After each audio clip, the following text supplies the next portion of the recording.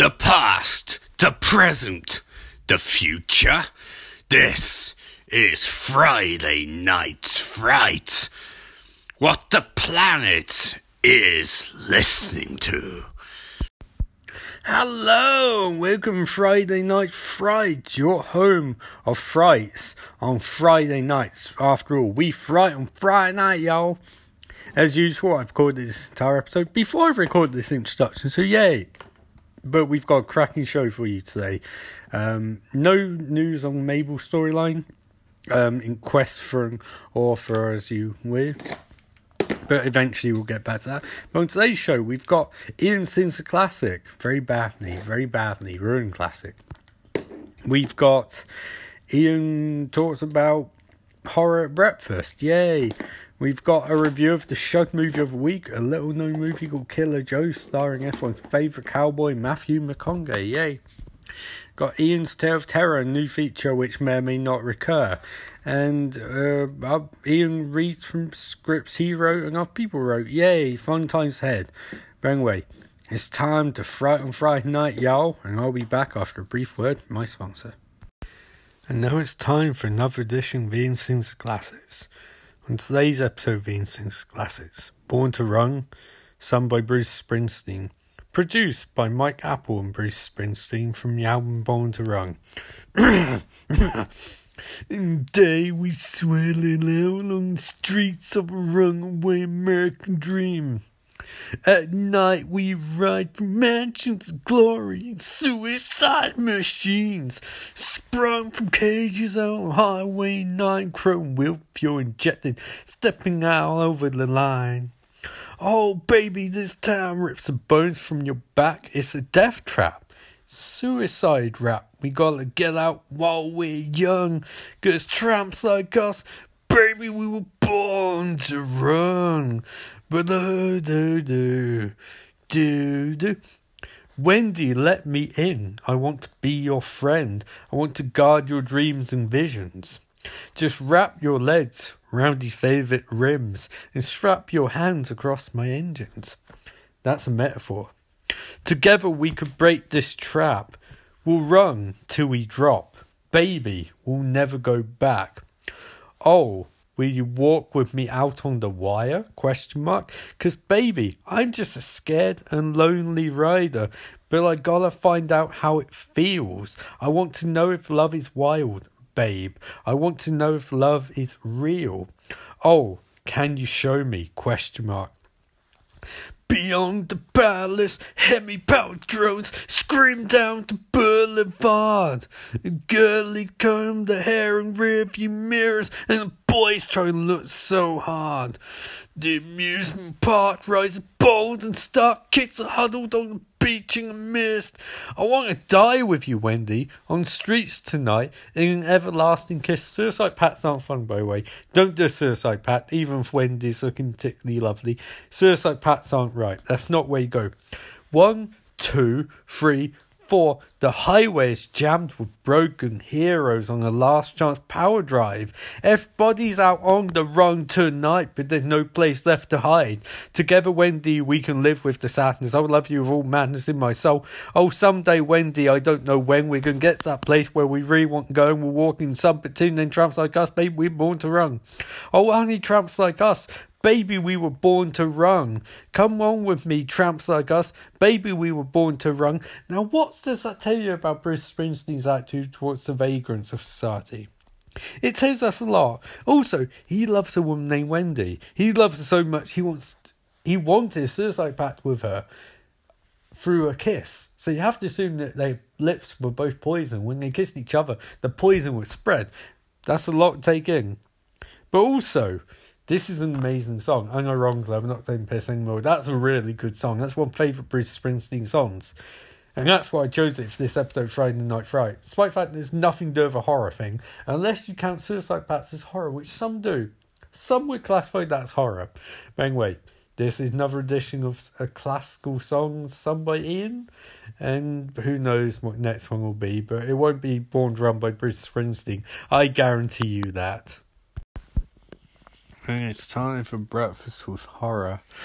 the feature where I'm having breakfast and I'm discussing horror movies.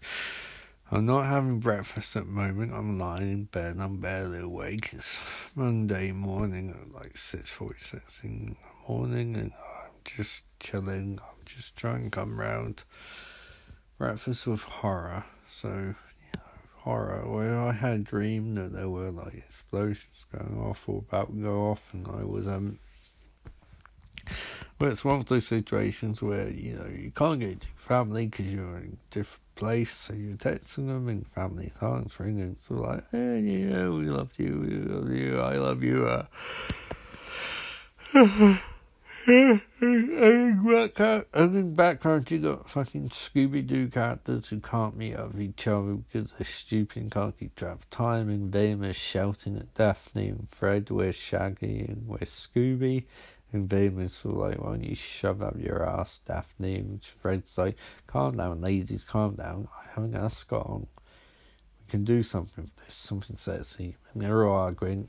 I mean, well, Shaggy and Scooby are at a 5-star restaurant. High out, they're good, enjoying lots of food. Now people have left because they've rung off beer with their loved ones. And Shaggy and Scooby are like, we don't know what's going on. We're just a dog and his pet human. We're just food and chill out, and then like explosions are going off, and Shaggy's like, I don't give a fuck, Scooby, I want to eat. And Scooby's like, Shaggy, we should actually get on ground. We have plan, we have bunker. Daphne, Fred, and Baby are going to survive. And Shaggy's like, you stupid, you dog, you stupid dog, you just symptom of my addiction to marijuana, you piece of shit, fucking dog, you with your stupid wet nose and your stupid face. You shouldn't even be able to speak. How do you speak? And Scooby's like, Shaggy, this is dangerous. Shaggy's like, fuck you, you fucking Great Dane. You fucking smack you in the side of the face with a brick. Fuck you. Eat your filet mignon, you motherfucker. And so Scooby wants to make contact with Scrappy, so Scooby grabs his phone, and Shaggy's like, you have a phone, you're a dog. Dogs don't have phones. Put the phone away. Give the phone to me. Who pays your bills for your phone? Scooby ignores him and tries phoning Scrappy. Scrappy is involved in some gang shit in fucking Albania. No, he's got bicycle or some shit, so he won't answer the phone. So then, explosions, everyone thinks explosions happening, but it's actually a prank. So it's a troll, bro. It's a practical joke.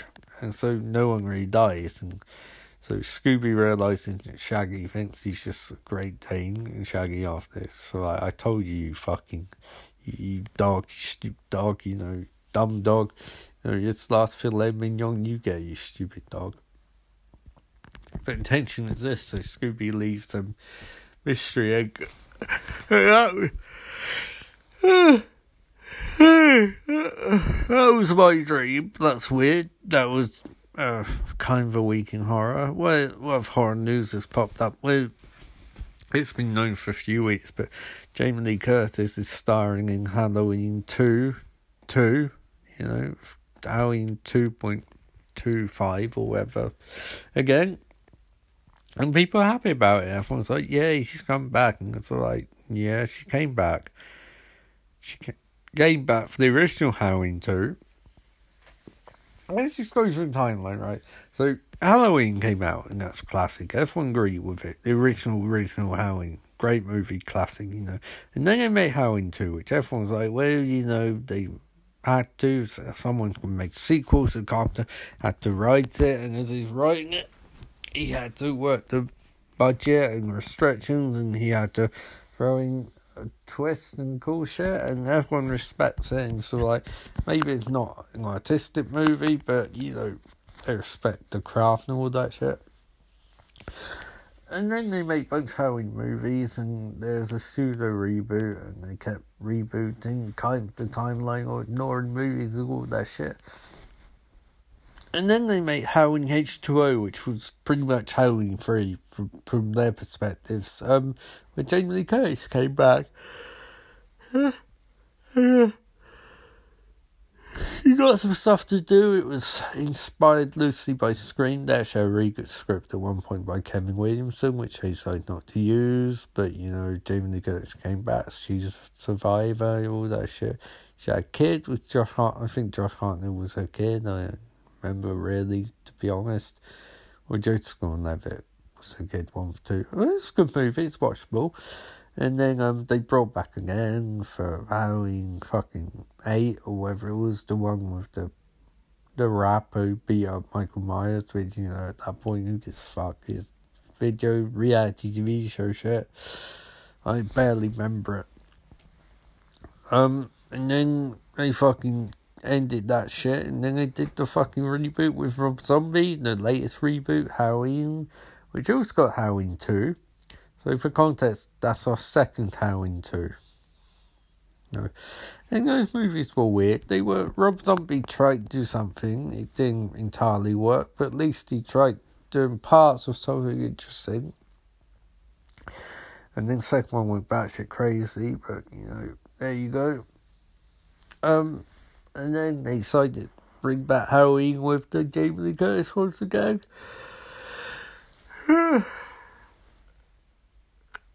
They ignored all the movies except for the first one. So this is set years and years later. Michael Myers finally gets out of prison and Jamie Lee Curtis is in it. And it's actually a really tense, really good horror movie. Not as good as the original Halloween, but probably as close as they could get. But at the same time, it's nothing new. It's Jamie Lee Curtis coming back and rebooting all the old movies to get her back. And everyone's watched it, and most people are like, this is good, this is watchable, I enjoyed this, that's fun. So, but then they made a sequel to that, and it's like, what are you doing? This is your fucking third official attempt at doing Halloween 2, and your 19th fucking attempt to reboot the franchise to get Jamie Lee Curtis back. And at this point, it's like, what cards do you have left? She's literally done everything she can possibly do in this franchise. And Joy of the original was, hey, we're going to get a classic Halloween movie again. Not we're going to start up a franchise again, but hey, it made so much money. What are you going to do, right? You have to do this shit. So that's. I mean, I'll go see it, but it's irritating. And what horror movies have I watched this week? Not really horror. I watched Vice by Adam McCabe, Christian Bale, Steve Carell, Amy Adams, and Sam Rockwell. And I enjoyed that. It's a, if you want specific, it's a movie about monsters. So, it's just framed differently to the usual ones. It's a good movie. I really like the watching movies which are a bit different structurally and playing with archetypes and with running gags. The running gag about his heart attacks is really messed up, but also really funny at the same time. And Christian Bale does a really good job portraying a tremendously unlikable human being who, by all accounts, doesn't believe in anything except the gain of power, which is a very Shakespearean motive.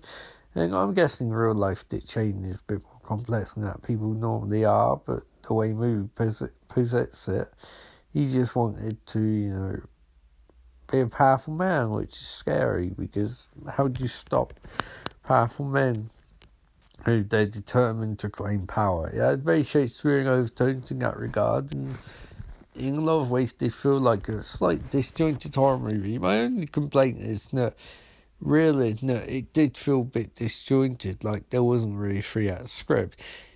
You watched the Adam McKay's the movie The Big Short, and it feels more like a Stu structural tendencies to deviate from the course, but it still feels like it has a specific plot and what it's going for. Fade Up. On Cartoon Speed Racer, Speed's giving detailed description of all features on his race car, the Mach 5, which he does at the beginning of every episode. Off screen, we'll hear a woman's voice off screen. Butch, dissolved to Butch's POV. We're in the living room of a modest 2-bedroom house in Alabama, California. In year 1972, Butch's mother, 35-ish, stands in the doorway leading to the living room. Next to her is a man dressed in uniform from an American Air Force officer. A camera's perspective of 5-year-old boy. Mother: Butch, stop watching TV a second. We got a special visitor. Now, do you remember when I told you your daddy died in POW camp? Butch: off. Her. Mother: well, this here is Captain Coons. He's in POW camp with Daddy. Captain Coons steps inside the room towards the little boy and bends down one knee, bringing him even with the boy's eyeline. When Coons speaks, he speaks with slight Texas accent, which I won't. Captain Coons: hello, little man. Boy, I sure heard a bunch about you. See, I was a good friend of your daddy's. We were in that Hanoi pit of hell over 5 years together. Hopefully, you'll never have to experience this yourself. When two men are in a situation like me and your daddy were, for as long as we were, you take on certain responsibilities for the other. If it had been me who had not made it, Major Coolidge be talking right now for my son Jim. But where it worked out is, I'm talking to you, Butch. And I got something for you. Captain pulls a gold wristwatch out of his pocket. This watch I got here is first purchased by your great-granddaddy. It's bought during the First World War in a little general store in Knoxville, Tennessee. It's bought by Private Doughboy Ernie Coolidge the day he set sail for Paris. It's your great-granddaddy's war watch, made by the first company ever to make wristwatches. See, up to then, people just carried pocket watches. Your great-granddaddy wore that watch every day he was in that war. Then, when he'd done his duty, he sent home to your great-grandmother, took the watch off his wrist and put it in an old coffee can. And in that can it stayed to your granddaddy. Dane Coolidge was called upon by his country to go overseas and fight Germans once again. This time they called it World War II. Your great-granddaddy gave it to your granddad for good luck. Fortunately, Dane's luck wasn't as good as his old man's. You see, your granddad was a Marine, and he was killed with all the other Marines at the Battle of Wake Island. Your granddad's facing death and knew it. None of the boys had any illusions about ever leaving the island alive, so 3 days before the Japanese took the island, your 22-year-old grandfather asked a gunner on Air Force Transport named Winoki, a man he'd never met before in his life, to deliver to his infant son, who he'd never seen in flesh, his gold watch. 3 days later, your grandfather was dead, but Winoki kept his word. After the war was over, he paid a visit to your grandmother, delivering to your infant father his dad's gold watch. This watch. His watch was on Dad's wrist when he shot down over Hanoi. He was captured and put in Vietnamese prison camp. Now he knew if the Goots ever saw the watch, it'd be confiscated. Where your days looked at, that watch was his birthright, and he'd be damned when slopheads can put their greasy hands on his boy's birthright, so he hid it in one place he knew he could hide something: his ass. 5 long years he wore this watch up his ass. Then, when he died of dysentery, he gave me the watch.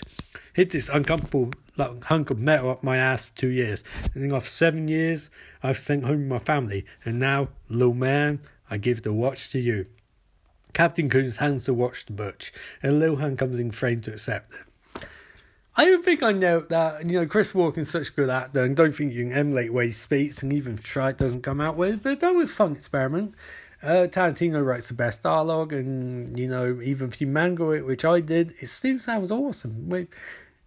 It reads awesome. Don't know if it sounds awesome, but that's this edition of Ian reads his script, and I'll be reading my own script in just a few seconds. And now a bunch of pages from one of my scripts, a little script called Long Distance. It's the Salamander Night, a near-infused haunt of Eve, loud yet twice the music twanged, I couldn't say that. Interior Salamander, a sawdust and Rule Britannia joint. Thomas, brackets 31, sits at the bar. Baseball cap clashes with a way-worn suit. He sips whiskey on ice with lemonade. He tries not to look across the bar. A corner table has his eye. 3 women, 2 guys, all dressed in nines. Work colleagues having leaving do for Jane, brackets 30, returned from the bar with a tray full of tequila shots. She's wearing a rather green dress. Her eyes radiate cheer. Jane, shots for all. Hammer City. The table whoops. She takes a seat. Thomas also smiles. The barkeep notices. Barkeep, friends. Thomas, co-workers. Barkeep, when in Rome. Barkeep heads off. She heads off, rather, to serve customer. Thomas ponders the dadism. Jane. So, Jane sits by Thomas at the bar. Jane. Who does a woman have to la bohème to get a free drink? Thomas, Nubber hem? Question mark. Jane, it's slang. All the kids are saying it. Thomas, they jumped off bridges too? Question mark. Jane, tempting. Buy me a drink first? Question mark. Thomas, you have shots. Jane, shots aren't drinks. Thomas, between that and maths hole. No wonder you're leaving. Jane puts on shot face. Jane, well, I'd never. Brackets then. But I'll forgive you if you'll buy me a drink. Thomas, you're easy. Jane, 6 out of 10 agree. But which 6 and which 10? Question mark. She smiles. It forces Thomas to smile back. Jane, you should smile. Thomas, more? Question mark. Jane, She shrugs. Jane, I wouldn't go that far. Thomas, oi. He nudges her. Jane, you coming over? Question mark. Thomas, not my scene. Jane, but we're your friends. Thomas, co-workers. Jane, she pats his back.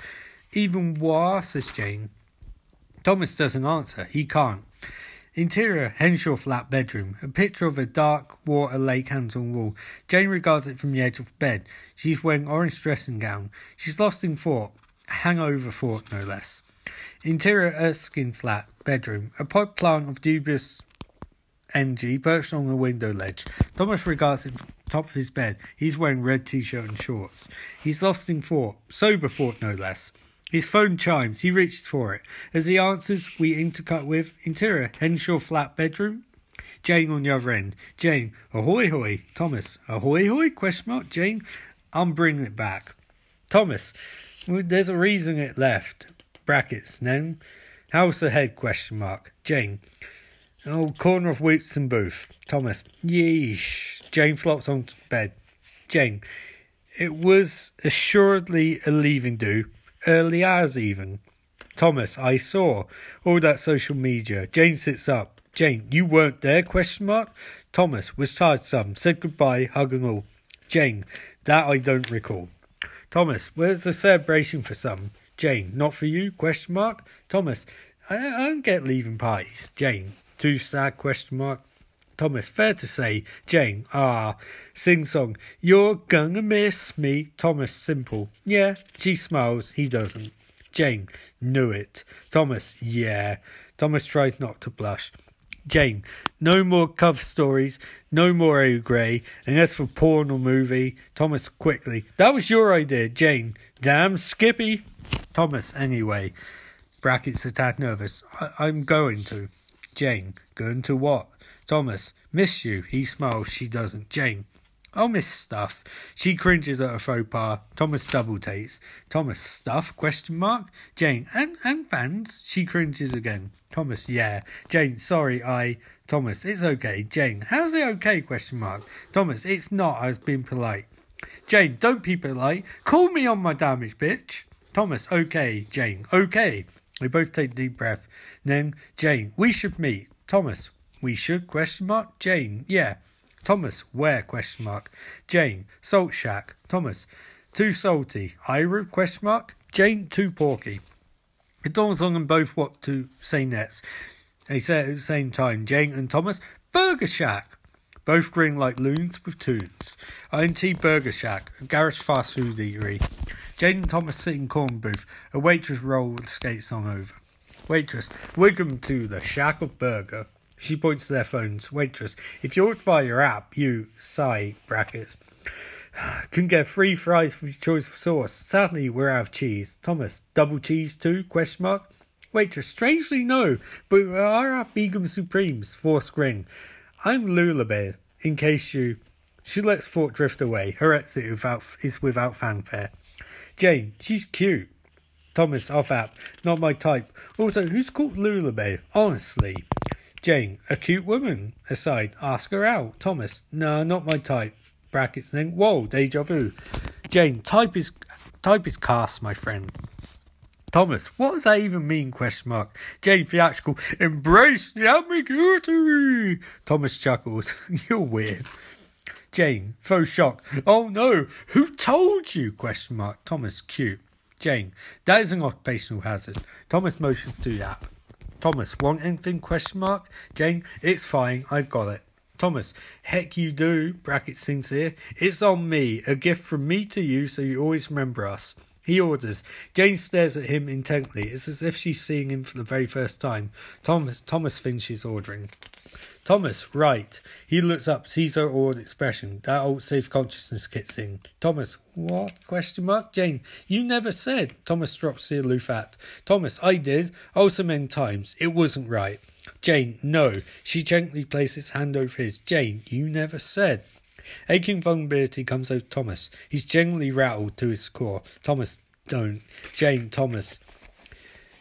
He pulls his hand away. Thomas, don't. Jane, it's okay. Thomas, how's it okay? Question mark. Then, I liked you, and I have to say goodbye, and it. Jane, incredulous. You liked me? We barely know each other. Thomas, in my own way? Jane, right, sorry, you've lost me. Because I like you a lot, and my eyes kind of open now, but like? That's a ways off. Thomas, meekly. What about like at first sight? Question mark. Jane, did you? Thomas, no. Jane, perhaps that why wasn't gone before. You can't put me on pedestal. Thomas, hang on, I never. The waitress returns with tray full of food. Universe burger of double cheese and fries for Thomas, bacon vegetable green for Jane, chocolate shake for him, alcohol-free cider for her. Waitress, gluttony abounds. She puts it down. Waitress, sauces to the left, cutlery to the right. Thomas, and here I am, stuck in Millview. Jane and waitress both give him most foul looks. Thomas, too soon? Question mark. The waitress exits. Thomas shrugs. He digs into his food. Jane remains contemplative. Jane, I'm still leaving. Thomas, I know. Jane, have to spread my wings. Assorted other cliches. Thomas, smartest play. Jane, so it's settled. Brackets right. We have the worst timing. Thomas stops eating. Thomas, care? Question mark. Jane, really? Question mark. You can't possibly be this slow. Thomas, where? Jane, big. We could have dated months ago. Thomas, bigger. You didn't want to. Jane, biggest. I do now. Thomas, bigger. You're leaving tomorrow. Jane, huge. So. Thomas considers that. He goes back to his food. Jane rolls her eyes. Jane, seriously? Thomas, it's too late. Jane, for here maybe. Thomas, brackets, gets her drift. No. Jane, it could work. Thomas, can't. Jane, why not? Question mark. Thomas, long distance barely works for people who ... He motions. Jane, nonsense. Thomas, flash fact. Jane, that she motions has nothing to do with it. Jane tucks into her food. Thomas, twaddle. The sets has all to do with it. Jane fights the spit take. Thomas, what? Question mark. Jane, the sets? Question mark. Thomas doesn't get it. Jane, that's not a term. Thomas, of course it is. Jane, it's really not. Thomas, don't change the subject. The sets. Off Jane's laugh. Sets solidifies, alright? Without it, we're just friends. Jane, so much shit from you right now. Thomas, point stands. Jane, it's cowardice a point? Question mark. Thomas, commitment phobia is not cowardice. Jane, aha! Beat. Nothing? Question mark. Thomas, look, I own my baggage. And then brackets. Okay, Jane. Okay, what? Question mark. Thomas, okay to this. Jane, that's a quick turnaround. Thomas, where we got a day. Jane, don't you have to work? Question mark. Thomas Finch. Thomas, we've got Eve. Jane, so you lack commitment to your commitment phobia? Question mark. Thomas, it seems fitting. Jane, are you serious? Question mark. Thomas, I am.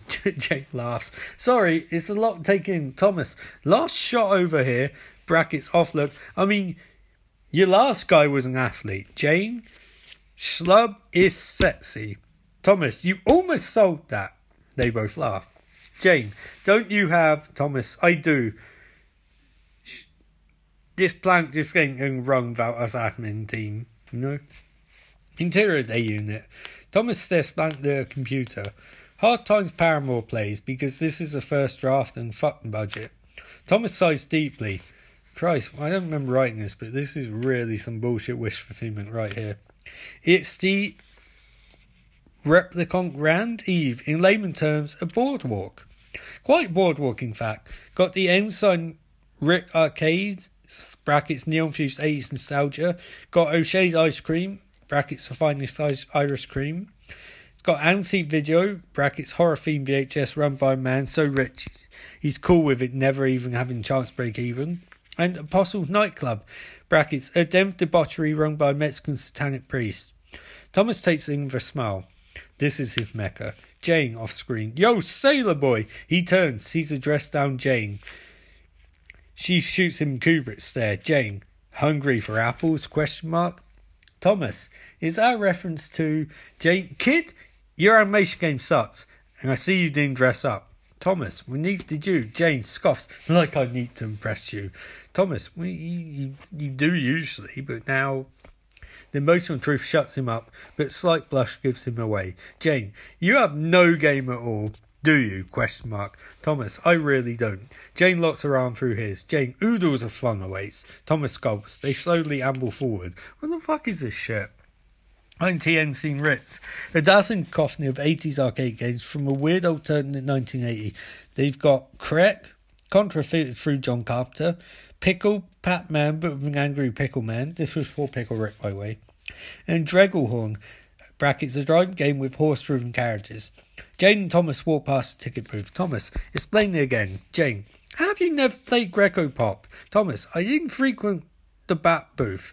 Jane, Jesus, Potzer. Thomas, we were front booth kids, south side. Jane, Endo League or Oak Point? ? Thomas, Oak Point. Jane, tough break. Thomas, so this game? He stopped just shy of a Greco-Pop machine. At a Batman machine's a goal. There's a pedal kick and many balls as you can put in the net for one shining green each. Jane, you pair green. Get 9 seconds, kick that lever hard as you can to try and score as many goals as possible. Tickets ensue. Tickets exchanged for trinkets. Thomas, trinkets worth damn ? Jane, are they on south side ? Thomas, touche. Jane puts coins in slots. Thomas, we've had skee ball. Jane, primitive. She kicks the lever. Thomas, works on dates. He kicks the lever. Jane, maybe in high school. The career woman aims higher. She kicks the lever. Thomas, Greco Pop is higher? ? He kicks the lever. Jane, you kidding ? She kicks the lever. This is accordion town for the day and age. Regular pheromones. Jane, this is accordion town for the day and age. Regular philharmonic. Thomas, I can see that. He kicks the lever. Thomas, keeps going tad weak. Knees going tad weak. Jane, promises. She kicks the lever. An alarm blares to signify the final 30 seconds. Thomas asserts himself. Thomas, you're going down. Interior, O'Shea's ice cream. Jane's swinging place this. Number 1 for plate. She's cheerful. Thomas isn't. Thomas, figured I'd win. Jane, in my Mecca? ? Thomas, I assumed it'd be mine. Jane, that makes you a tease now, don't it? There's that corn table sharing a vanilla thunder shaped for 2 straws. Jane, it was fun though. Thomas, humiliation always is. Jane, did I hurt your masculine pride? ? Thomas, I was the man. You became a man. Reminds me of a dream I had once. Jane, kinky, it was about Becky Lynch. She stands. Jane, I've got piss. Jane walks through the joint, past counter and the mirror of an Irish-looking panda. Thomas shakes his head. Thomas, goddamn. He sips his shaker as Betty Quo. You win lottery or some search? His sister, Betty Quo, 34, black and green hair, smart enough to be stress-free, takes a seat. Her uniform is a very green dress with white store-brand pseudo lab coat over the top. Thomas, possibly. Betty Quo, is one from work? Thomas, speaking of work, Betty Quo, I like ice cream. Query, off look. Works on 4 levels, brackets, then call me late, ? Thomas nods. Betty Quo kindly, don't fuck it up. She rises, exits. Jane returns, sits. Jane, what I miss? ? Thomas looks at her with smitten airs. That's enough for now. I'll be back to do some more on that next week.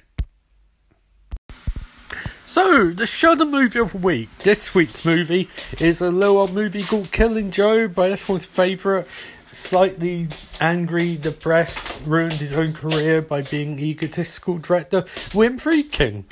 The finest egotistical director who ruined his own career after Francis Ford Coppola, although in some ways I'd say he's better because William Friedkin made The Exorcist, and despite being by all accounts rather unlikable and rather ghastly as a human being, he was an incredibly versatile director. He made The Exorcist, he made French Connection, he made a bunch of other movies, and he's really done a lot of very varying movies and concepts. Unlike Francis Ford Coppola, his best movies are mobster movies and an accidental masterpiece named Apocalypse Now.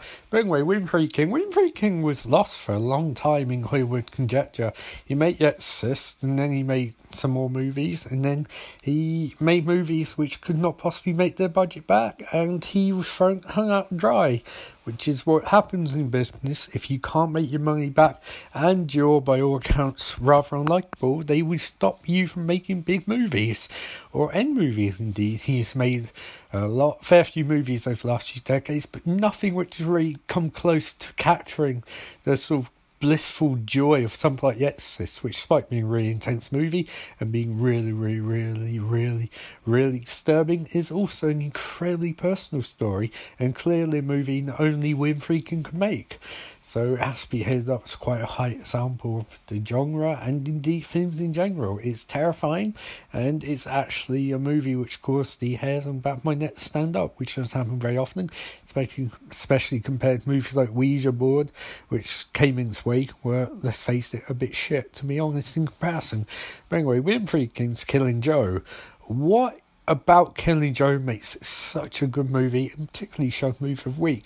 Although Shudder Movie of the Week doesn't really mean very much, because it's literally the movie I watch that week that sounds the least terrible movie on their system, on their streaming network, and there's a lot of terrible movies on Shudder, a lot of which I'll review in the future. But for the context of this review, what makes Killing Joe actually a really good horror movie? And that's simple. What makes it a really good horror movie is it commits to the material. Something William Friedkin's very good at in some of his other movies, not so much his more recent ones, but his older ones, is committing to the material, committing to the bit, as they would say. The bit, of course, being the situation in process. If you commit to it, then you're more likely to sell it. And William Friedkin does save this movie, although, let's be honest, he's benefited by an amazing cast. Well, Emile Hirsch is, again, by all accounts, a rather horrible human being. For those stories about him are true, and I'm pretty sure they are.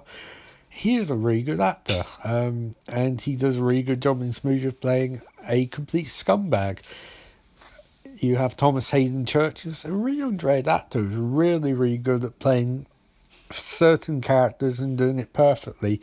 And there's both versatility there, but for someone whose career was in doldrums before Sideways, it's nice to him step into the light with stuff like Spider-Man 3, and then to move back towards, movies like this, which he gets a bit more chance to work out some material with, which is good.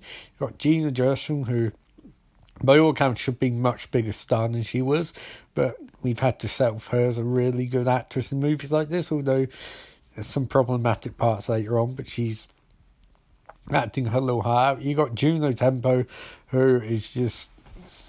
How do you describe Juno Tempo? She just radiates this wonderful sense of innocence, but, just so matter-of-fact about it. She's such a good actress, and don't mean that in a demeaning way. I mean, for her character of Dottie, you need someone who can convey a certain amount of warmth, and she nails it. And she's so matter-of-fact about it, which is crazy. And then you have the Joe of the title, Matthew McConaughey, who... this movie pulled him back in relevance, but he should never have been out of relevance in the first place. I know he made a lot of romantic comedies and things like that, but he's a naturally charming guy. Why shouldn't he be allowed to make those sort of movies? But, yep, this pulled him back into the... big time, and a really good round acting, even if I don't like Interstellar. He is surprisingly really good in that. And when I say surprisingly really good, I mean, most Chris Nolan movies try for a fair bit of emotion, but they don't really capture it, and he really encapsulates it in that movie. But in this one, we get evil Matthew McConaughey. You get, essentially, you get Walter Flagg from The Stand and Dark Tower Wars books, but without the crap writing, because I don't know if you guys have seen Dark Tower. I wouldn't recommend it. It's a 4.5 hour movie cut down to 90 minutes, and it's as incomprehensible as that would suggest. But in this movie, Killer Joe in question is just a human guy, but he just comes across as the personification of evil. He destroys this family's life, this opportunistic family's life, by corrupting it.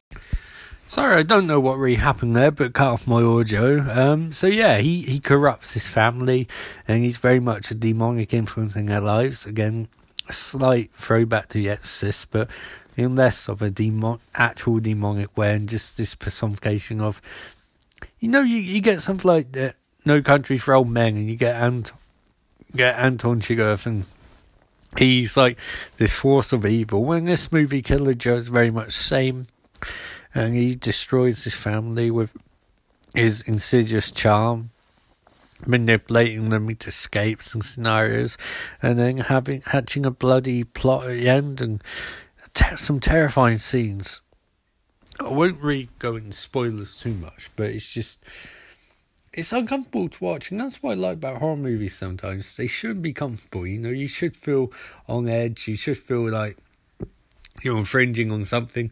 And especially nowadays, everyone's so focused on jump scares and shit like that they forget that sometimes what you really need is not a jump scare. What you really need is just a prevailing sense of tension to override everything. That sense that something bad is going to happen. And the really, for me, best kind of horror is when you have a scene and it's going to go bad, but half the characters in the scene don't. There's a scene in this movie where Killer Joe's clearly going to do something bad to Gina Gershon and her husband, but you don't know what. You just know it's going to happen. And Matthew McConaughey amps up tension, and just when things not going to get any more tense, the explosion of the violence occurs, but then that's dragged out for as long as possible too. And while I do have qualms with William Friedkin as a person, from stories I've heard, the actual execution of that scene is perfection. Because a lot of directors wouldn't be able to maximise tension, let alone to maximise the payoff. But he doesn't just hit and pay off. He keeps the payoff going and going and going until you feel uncomfortable watching it. But best horror movies make you feel uncomfortable, and this movie in particular makes you feel very uncomfortable. So the acting's great. The only thing I would say is, and I get why it's in the movie, but some of the stuff with Juno Tempo's Dottie, it feels as exploitative to watch as it does in movie. It's like, and then the bit with the chicken bone is very, very uncomfortable to watch. And I get that's the point, and I'm not disagreeing with it. I'm just saying you have to have an actress do that stuff, and you have to have an actress do bits June Tempo did. And I in a way it feels very exploitative, but you just watch it thinking you don't know how they do those scenes otherwise, because they almost need that. It's that thing VHS and all of those movies did, where there's a slight amount of sleaze to it, which adds to property, but at the same time it's very uncomfortable to watch. So Killer Joe, would I recommend it? I would absolutely recommend it. Shudder is picking up some good movies at the moment, and this is a really good movie. I would give it 4 thumbs, 4 out of 5, not out of 6, 4 out of 5, and I just really enjoyed it. What more can I say? I was watching it, and I was engrossed in it. I watched over 2 nights, because I was doing other stuff last night, but I just really got into it, and all I think of is this is a good movie, and it's something that I'm going to be happy to talk about, and I have almost got 10 minutes to have it. So what would I want to do next on Shudder Movie of the Week? I don't know, I got to really scroll through Shudder, really get a grip. But anyway, what am I saying? Because next week I'll be doing this from America. Yeah, I'm going to Florida, so next week's podcast will be done in Florida. Wow, that sounds cool. And who knows what Shudder's American service has. Maybe I can access that. That'd be cool. But until then, this is the Shudder Movie of the Week. Killer Joe is on Shudder app now. Definitely recommend it. And as always, we shudder on Friday nights, Maggle. And that's time for Ian's Tales of Terror. Hello, this is Ian. This is Tales of Terror. Tonight's tale. What if you're married, then your wife wasn't who you thought she was?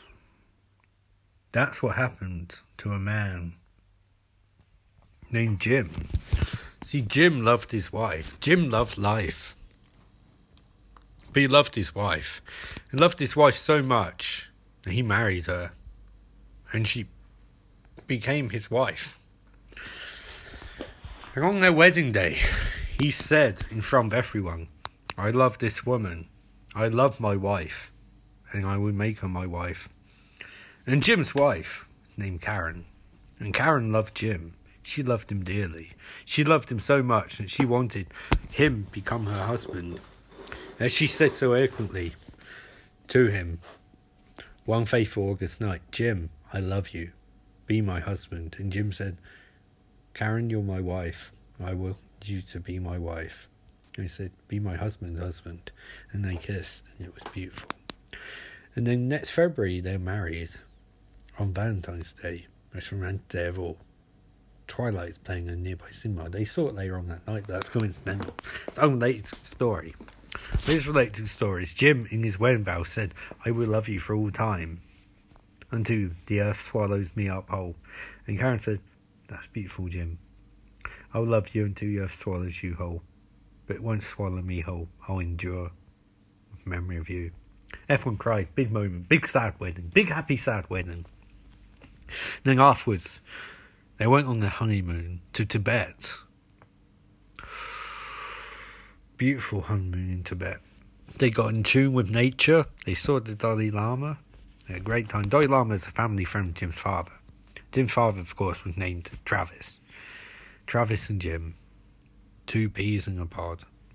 2 peas in a pod. But that's not important, because when they got back from their honeymoon, they're in love, they're so happy. Everyone waked them back and said, you've got a great tan. Things like, you've got a great tan, you look beautiful. Does Dalai Lama like football?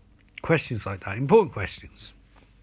So then they came back from their honeymoon, and that's when Jim started realising, something's strange with my wife. So he talked to his best friend, a man named Chad, and said, Chad? Chad said, Jim? Jim said, Chad, my wife is acting strange. And Chad's like, tell me, Jim, was she bitten? And Jim was like, yes. Chad's like, but it wasn't by you, was it? Jim sadly said, no.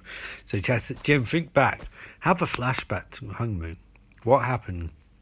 And then Jim remembered that while they're out with Dalai Lama playing football, now a dog bit Karen. Gentle. A little nib on the toe. And Karen thought enough of it, and no one put the dog down. The Dalai Lama said, this dog is a sacred dog. And they didn't press him on, well, how sacred? But Jim remembered that moment, and he said, Chad, she was bit by a dog. And Chad said, are you sure it was a dog? And Jim remembered, it was at night. And the dog looked very, very much like a man-dog hybrid, like a wereman. And Jim was like, oh no. And Chad was like, yes, she was bitten by a werewolf. And full moon's coming in 2 weeks. And Jim was like, oh my God, no. So Jim went to see Karen and explained about mythology of werewolves. The fact that she was now a werewolf. That's just on the spirit. That wasn't up for debate. She was a werewolf. Karen was like, don't be silly, Jim. I'm not a werewolf. I'm a woman. I'm your wife. And Jim said, yes, but you might for 3 days a month turn into a monster. And you'll be difficult to live with for those 3 days a month. And Karen said, Jim, that's ridiculous. I'm your wife. I love you.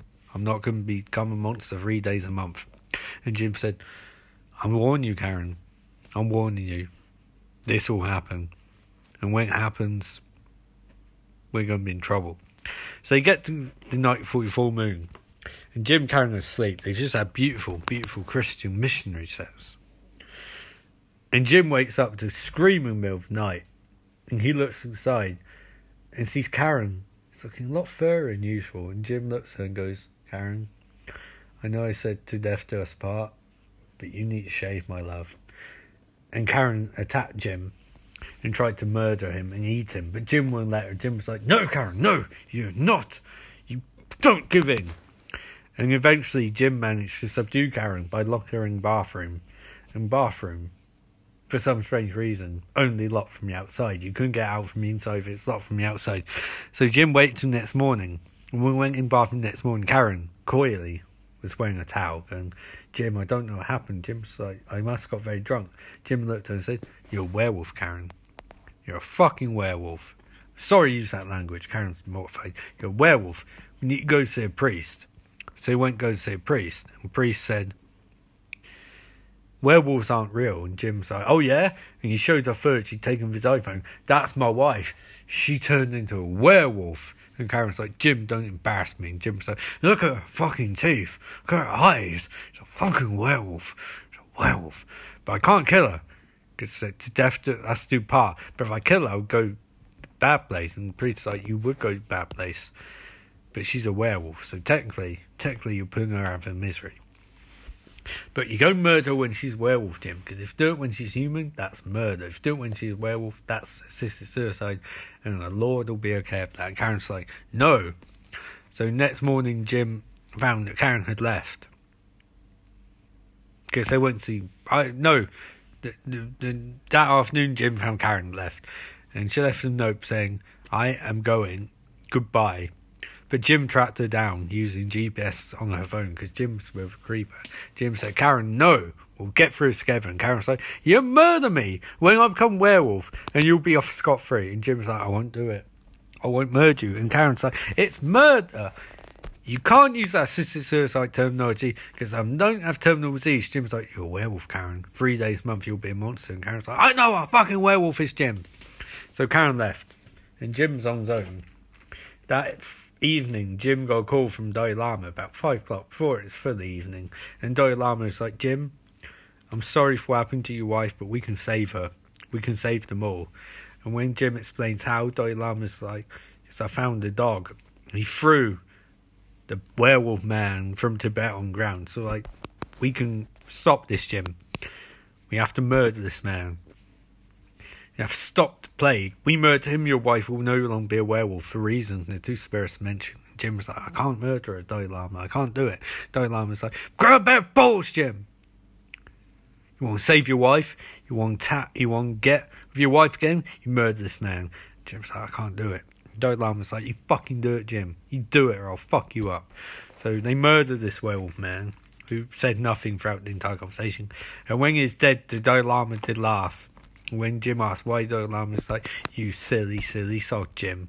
I'm the werewolf. And Jim's like, the original werewolf. Jim's like, what? He's like, I'm not Dalai Lama. Do you think Dalai Lama's going to hang out with you and play football? I was a werewolf and I had a master plan. And now I've murdered the man who could stop me. And Jim was like, what the fuck are you talking about? At that point, Karen came in, and Karen's like, Jim, I've fallen in love with Dalai Lama, and also he's not Dalai Lama, he's a werewolf, and also, Jim, we're going to merge you now. Jim's like, what? And then Dalai Lama and Karen both turned into werewolves, and they attacked Jim. But Jim got away with a scratch, and as he ran away, Dalai Lama was like, oh fuck, oh shit, oh bollocks, he's now a werewolf, oh fuck, the only one killing me is the sire of my sire. It's the werewolf, is the werewolf... I turned you into a werewolf, and now we've turned Jim into a werewolf, so he can murder me. You know, it's just the rules. It's just how it works. So they chased him down, and chased him to Travis's house, and Travis there with a shotgun. Travis like, you know what? I never liked you, and he shot Karen. He's like, I don't like you either. So he shot Dalai Lama in the face, and he murdered 2 werewolves. And Jim was like, Travis, what you doing? Travis like, why is there always rain on me? Is it because I lied when I was 17? And then Travis blew his own head off. So Jim's just sat there. It's like, what the fuck is going on? And then Priest showed up. And Priest said, Jim, we need to bury these people now. We need to salt the earth and then set the earth on fire. And he did. They set the earth on fire. So in conclusion, if you go to Tibet and you hang out with the Dalai Lama and you're just recently married and your wife gets bit by a dog, maybe take her to a hospital. Don't just let her come back to the country, because she might turn out to be a werewolf in league with Dalai Lama. And then you better hope that you have a dad called Travis to kill them both and then commit suicide because he lied when he was 17. This is a terrifying tale of horror by Ian Austin. Terrifying, because we shudder on Friday night, y'all. And here's to another episode of Friday Night Fright. I'd like to thank you all for listening, as usual. It's very cool and very bodacious of you.